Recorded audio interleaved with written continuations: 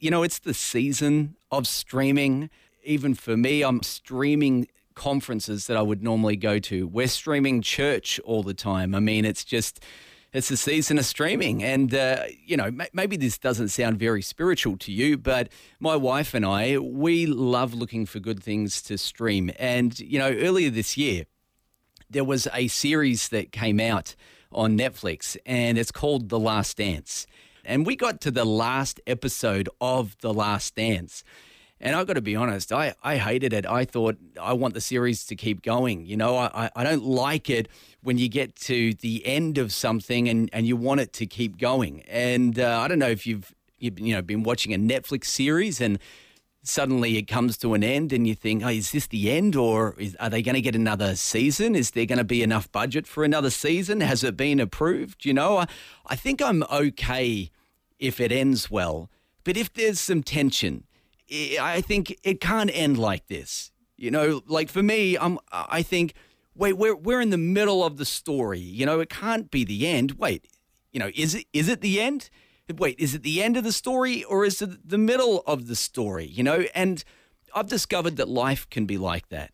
Sometimes we're in the middle, but it might be the end. But we don't know if we are in the middle. Like, is this the end? Is this how things are going to end up for me? Is this how things are going to end, like in terms of my circumstances or my challenges? Like, or is there another chapter to be written? Will things be different for me in the future? And sometimes, we just don't know. When we read the Bible, we read the whole thing.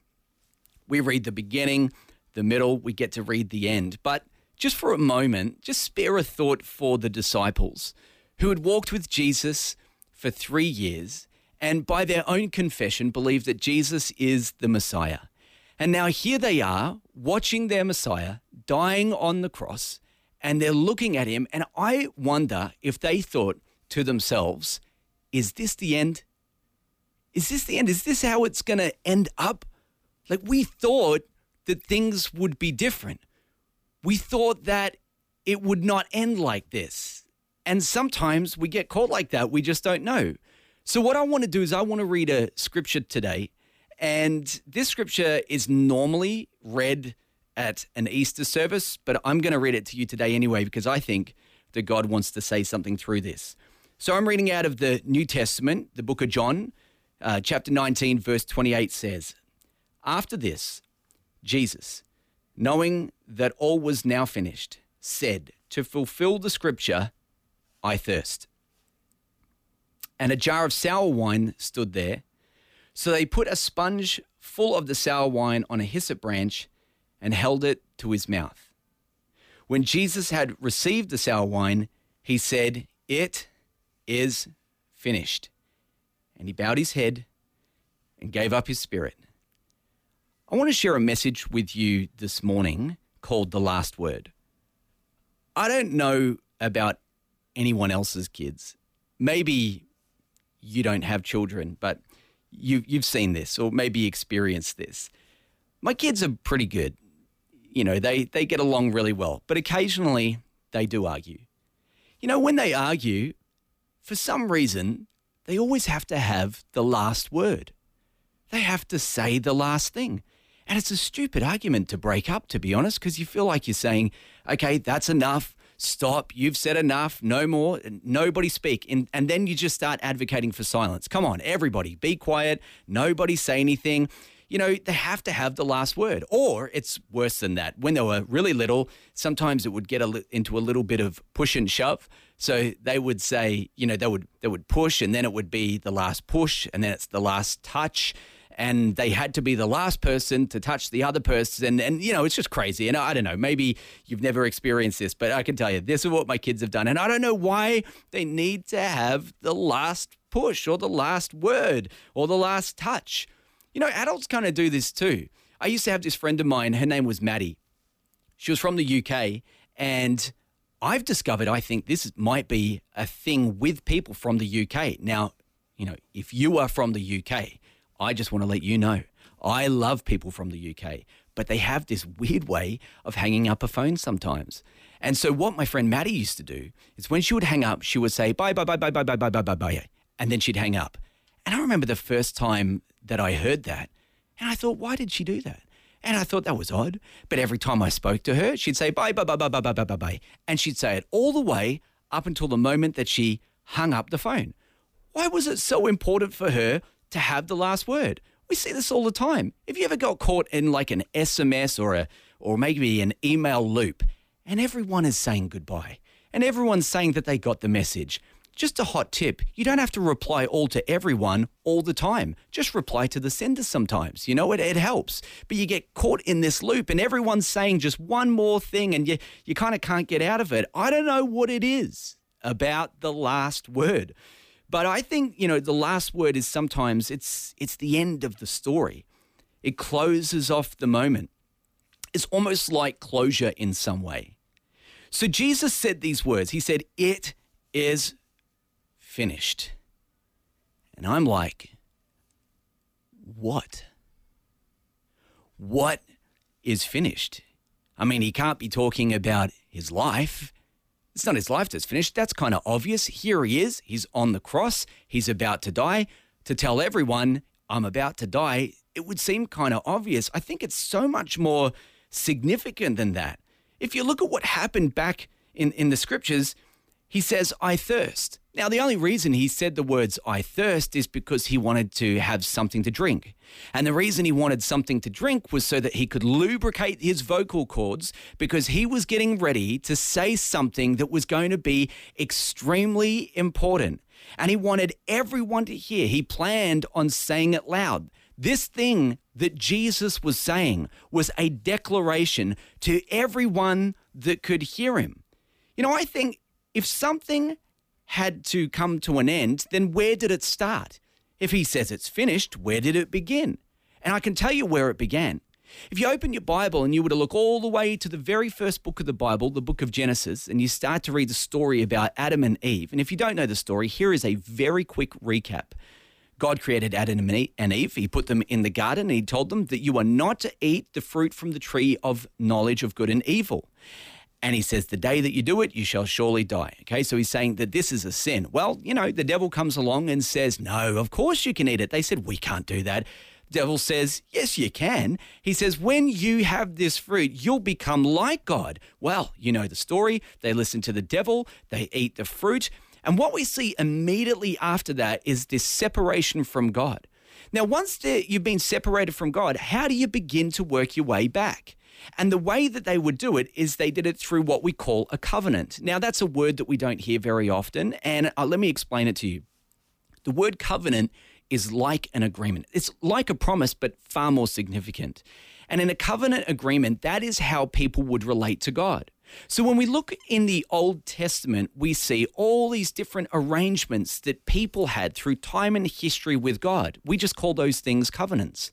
And that would be the way they would connect with God. And the way that you would do well with God is that you obey all of his laws. You obey all of his commandments. And, if you think even about the law of Moses, 613 commandments, you break one, you're guilty of breaking them all. Honestly, it's tiring just thinking about trying to keep up with all of that. And so here they are, and everyone's trying to do the right thing and obey God's law, and they keep failing miserably. And that is something that we see consistently up until this exact moment. See, it's in this moment that he says all of that is finished. All of that is done. The reason is Jesus entered that approach to God. If you look from the apple to the cross, sin ruled and death reigned. And the truth is, it had been there so long that it looked permanent. It had been there so long that people just grew accustomed to it. People lived their entire lives under a relationship with God that was completely based on works, and they just figured that this is the way that things might be forever. And then Jesus comes with his final words, and he says, "It is finished." What was finished was the Old Testament. By the way, the word testament actually means covenant. So when we talk about the Old Testament, we're talking about all the different agreements that people had with God up until Jesus brought in a new agreement with God. And that's why we call it the New Testament. It's a new covenant. It's a new relationship that we have with God. Now, don't get me wrong, because I love, the Old Testament. I love reading the stories in the Old Testament. They are amazing. We learn so much about God. We learn about our own history as Christian people, and we understand what God did in different times and how he acted. And we see things in the Old Testament that we would never see in the New Testament. I love it. But everything we believe about our relationship with God is all found in the New Testament. It's not in the Old Testament. The New Testament is the foundation for our relationship with God. It's how we connect with him. Now, there's something powerful about Jesus's last words, "It is finished." Now, I think that people throughout time and history have said that little phrase, "It is finished," a bazillion times. How's that coffee going? It is finished. How is your breakfast? It is finished. I would say to my son, Judah, have you done your homework? It is finished. People say it is finished all the time. But it's something different about when Jesus says the words, "It is finished," because he is the author of life. Now, when the author writes a chapter, it changes the story. And I want you to understand the significance of Jesus saying it, but not only that, I want you to understand the significance of how powerful Jesus' words really are. Jesus once said, "Heaven and earth shall pass away, but my words will remain." If God spoke to you and he said to you, gave you a promise, made you a promise about anything, this is how you need to understand it. It is more likely that you wake up tomorrow morning and heaven and earth are gone. The earth is gone, heaven is gone, they've passed away. It is more likely that those things are gone than for one thing that Jesus says to not come to pass. That's how powerful the word of God is. Now, when the church started, they absolutely believed in the power of Jesus's words. They believed this. Now, when I say the word church, I'm not talking about people that might occasionally visit church and let me explain it. The word church actually comes from a Greek word, ekklesia, and that means God's community. It's the people that are really connected to God, not just connected to occasionally going to a building, but really connected to God. And it's not just the people that believe in God, but it's God's followers. It's Jesus's followers. Trust me, the devil believes in God, but I promise you, he is not a follower of Jesus. And so you can see the difference. We have people that believe in God, but his followers, the people that are connected to his community, that's called his church. And so the early church, when it started all, they really believed this. And the church had one message, and that message was the gospel. And the gospel is the greatest message that I think the world has ever heard. And here it is really briefly. If you look back through time and history, just like I was saying before, so many people tried to connect with God by behaving, doing the right things, and failing miserably over and over. The way that we have a relationship with God is that it's by grace through faith in Christ. So this is what Christian people believe. We believe that when Jesus died on the cross, that he paid the penalty for our sins. Now, if you put your faith in Jesus and the penalty for your sin has already been paid, then you never need to pay it. So what does that mean? Well, it means that you're saved by grace through faith in Christ. We simply call that the gospel. And I think it's an incredibly uplifting and powerful and encouraging message. I think it's the greatest message we've ever heard. Now, I want you to listen to how it started. And I'm going to read to you out of Matthew chapter 28, verse 18 to 20. It says, "And Jesus came and said to them, 'All authority in heaven and on earth has been given to me. Go therefore and make disciples of all nations, baptizing them in the name of the Father and of the Son and of the Holy Spirit, teaching them to observe all that I have commanded you. And behold, I am with you always to the end of the age.'" See, every time the disciples would come up against opposition. They always remembered the words that Jesus spoke to them. They remembered the power of his words. He's the author of life. When he says it, it matters. When Jesus says it, it makes a difference. I want you to look at this. This is what he said. All authority in heaven and on earth is given to me. Now, I did a quick word study and looked up the word all. And in the Greek, the word all means all. That's right. So it's like all authority has been given to Jesus. All of the authority, everything has been given to him. Now he's got it. So the disciples knew that no matter what they were facing, that Jesus always had the last word. Everything that he would say would happen. Everything that Jesus said would come to pass. And they had lived with Jesus long enough to know that this was true. So when we read the Gospels, we see that the disciples that were threatened, they were persecuted, they were punished, they went through incredibly difficult times. And even though they went through really hard times, they all understood that the moment that Jesus spoke against that season, spoke against that, that threat or that punishment or whatever they were going through, they knew that that would be the end of it. They believed and completely trusted in Jesus. See, every miracle that Jesus did was a major problem until Jesus had the last word.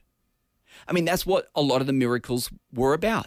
Solving impossible problems, changing the narrative, taking people's lives in a completely different direction. And Jesus would do miracles that people, they had lived with them so long they thought nothing could ever shift and nothing could ever change. But remember, Jesus always has the last word. You know, years ago, my wife and I, we wanted to buy a house. So we owned a small home at the time, but we were having children and we knew that we needed to move into something a little larger. And we really felt like God spoke to us and said, it's time to sell this house and buy another. So believe it or not, but inside 1 month, we'd put our house on the market and it sold. Then we bought some land and we were planning to build. Now, we had the land, but by the time we got ready to build, there was a slump in the economy. The land value was worth less than what we paid for it. We lost, in just a matter of a couple of months, maybe $50,000 of equity in our property. Now we didn't have the borrowing power to get the loan to buy the house. So we started, trying to get loans. And one by one, the bank and the branch manager or the lending manager would come back and say, no, your loan has been rejected. And I went to a lending manager and I said, hey, what do we need to do? How do we deal with this? Like, we have bought this property and we need to build a house. How do we handle this situation? So he said, well, look, I'll help you. But a couple months later, he said, you need to understand something, Ben. He said, you've now been peppered with applications and no one is going to give you a loan to buy that house. It's just not going to happen. You should sell the property, count your losses, and just move on with life. Now, in one hand, I had the opinion of a professional. I had the opinion of an expert. And in the other hand, I've got what I think God said to me, and I've got to make a decision here. What am I going to do? Well, I couldn't sleep one night. So, and this is a little odd, but I'll tell you the truth. I got up, it was about 2 a.m. We were living with my parents at the time who didn't live that far from the property that we had bought. So I got up at about 2 a.m. and I walked all the way over to the property and I stood there. It's like 2:30 a.m. and I just start prophesying over the property. I just said, in Jesus' name, I pray that this house will be built. I said what I had to say, and then that was the end of it. Thank God nobody came to their window and looked at this madman standing at the end of the driveway talking to a piece of property. Gosh, that would have been so odd. So I go home, I get into bed, and I go to sleep, peace in my heart. The next day, we get up, and we've got one more bank that we're going to call. And so the branch manager gives me a call and says, the lending manager is no longer able to meet with you. They've had something come up in their personal life. They need to take a few months off work, but I can meet with you instead if you're happy to keep that appointment. I said, of course.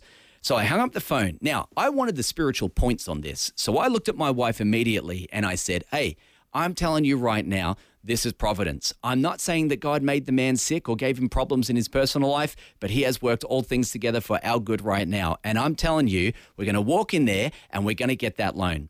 We walked in there, we explained it to the branch manager. It all made sense to her. She gave us the loan. Well, a couple months later, the branch manager comes back and he finds out the deal that we made with the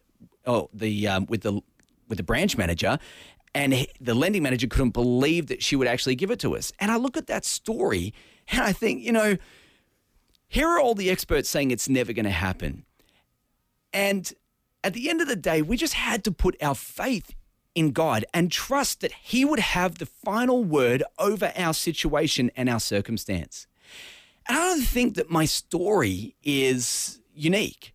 I think that, whenever it comes to healing or just the storms of life, or you've got financial issues in your own life, there is this tension.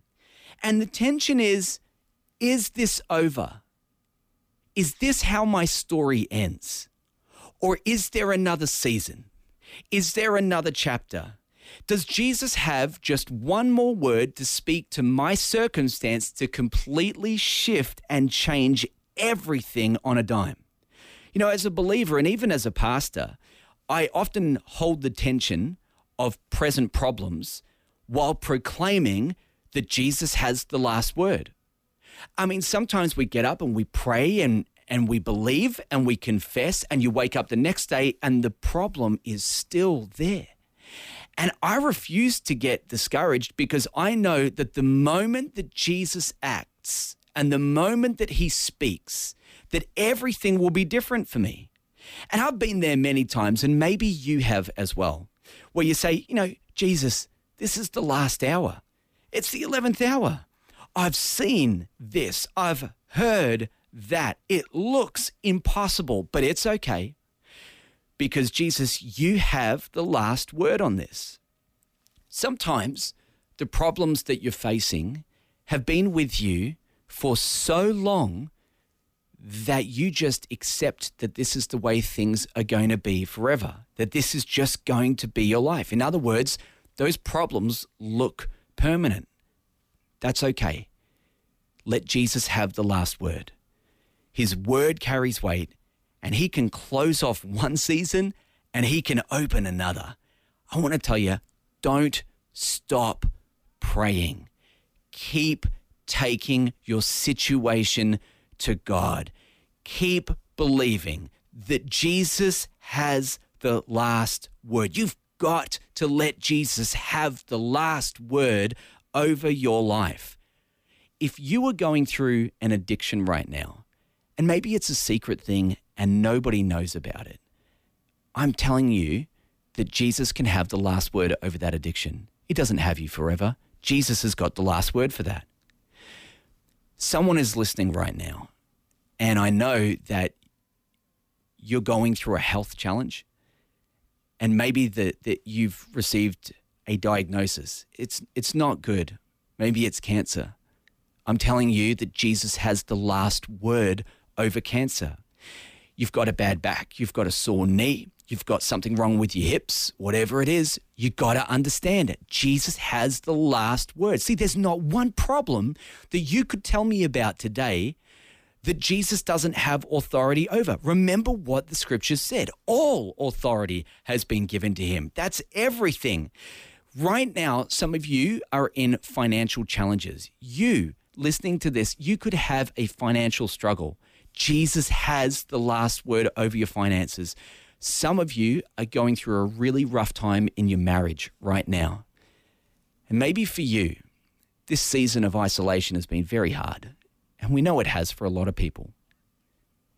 And maybe what you think right now is that you just can't do another day, that this is the end of your marriage. Let Jesus have the last word over your marriage. Because I'm telling you right now, Jesus said it is finished, but he is not finished speaking. Early in the 2000s, I remember I was, straight out of uni and I didn't know what I was going to do. I really, when I looked in, I didn't have skills or talent or ability. I really didn't know anything that I was going to do. And I would hear this voice that would regularly speak to me. And it said, you will never be successful. You're not actually good at anything. What are you going to do? You're never going to do anything significant. And I heard that. And I've got to tell you the truth. In part, there was a small part of me that actually believed that up until the moment that I gave my life to Jesus. And the moment that I put my life in his hands, I said, well, I've heard that voice, but you have the last word over my life. You have the last word over my destination. I remember I joined a church and I was on a team and there was a person that I was serving under. And, you know, sometimes we got to give leaders a break, you know, guys, because they're just human like everyone. And the leader that I was serving under, they were going through a really difficult time.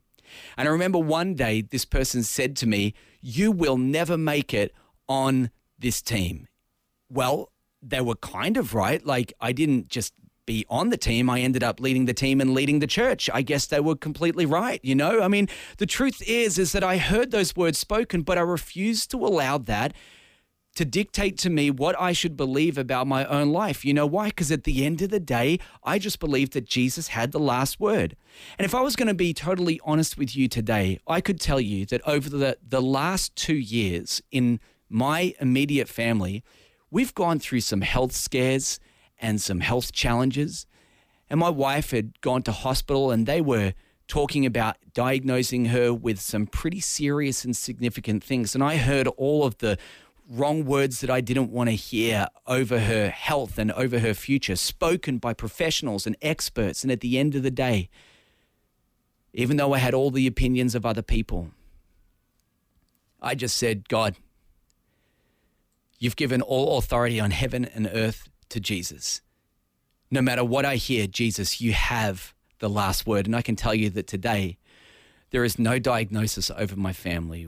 All of us are healthy. All of us are well. And I praise God that that's the situation that I'm walking in today. And I don't know where you are at, and I don't know what challenges you are going through, but the same faith that I confess is the same faith that you can begin to confess over your own life. And I feel like for some of you, you might have been let down.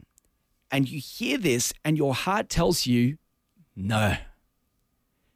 That guy, Pastor Ben's speaking this morning, he's overselling this, you know. He's overselling it. You put your faith in God and you're going to be disappointed. You know, I got to tell you that is an absolute lie. Because hope doesn't oversell God's ability. It simply points to possibilities. See, faith sees problems as opportunity. And I tell you this morning, if you have a lot of problems in your life, that is a target-rich environment. There are so many things that God can do in your life. There are so many words that Jesus can speak over you and change your life. So here's what you need to do. You need to pray, because prayer creates space for Jesus to have the last word. It's like you invite him and his authority into your life and you say, God, you have the last word over my life, no matter what I've heard or no matter what I'm facing. See, I think prayer is a lens that focuses God's potential onto our present problems. So no matter where you are today, no matter the diagnosis, no matter the challenge you face, no matter the financial situation, no matter where your marriage is today, don't stop praying. Here's what I want to do. I want to pray for you. I want to pray for you this morning, the person that is listening to this and saying, I have got a situation that really needs the attention of God. I have a circumstance that looks impossible. I want to pray for you. Some of you don't know if you are at the end of your story, or is this just the middle part? Is this just the chapter that comes before God begins to answer all of the challenges that are in your life? And so I want to pray for you. And to me, it doesn't matter whether it's sickness or relationship or financial, because I believe that all authority in heaven and on earth has been given to the one who wants to help you. So here's what I'm going to do. This might sound a little strange, but wherever you are this morning, maybe just take a moment. Maybe even place your hand on your heart.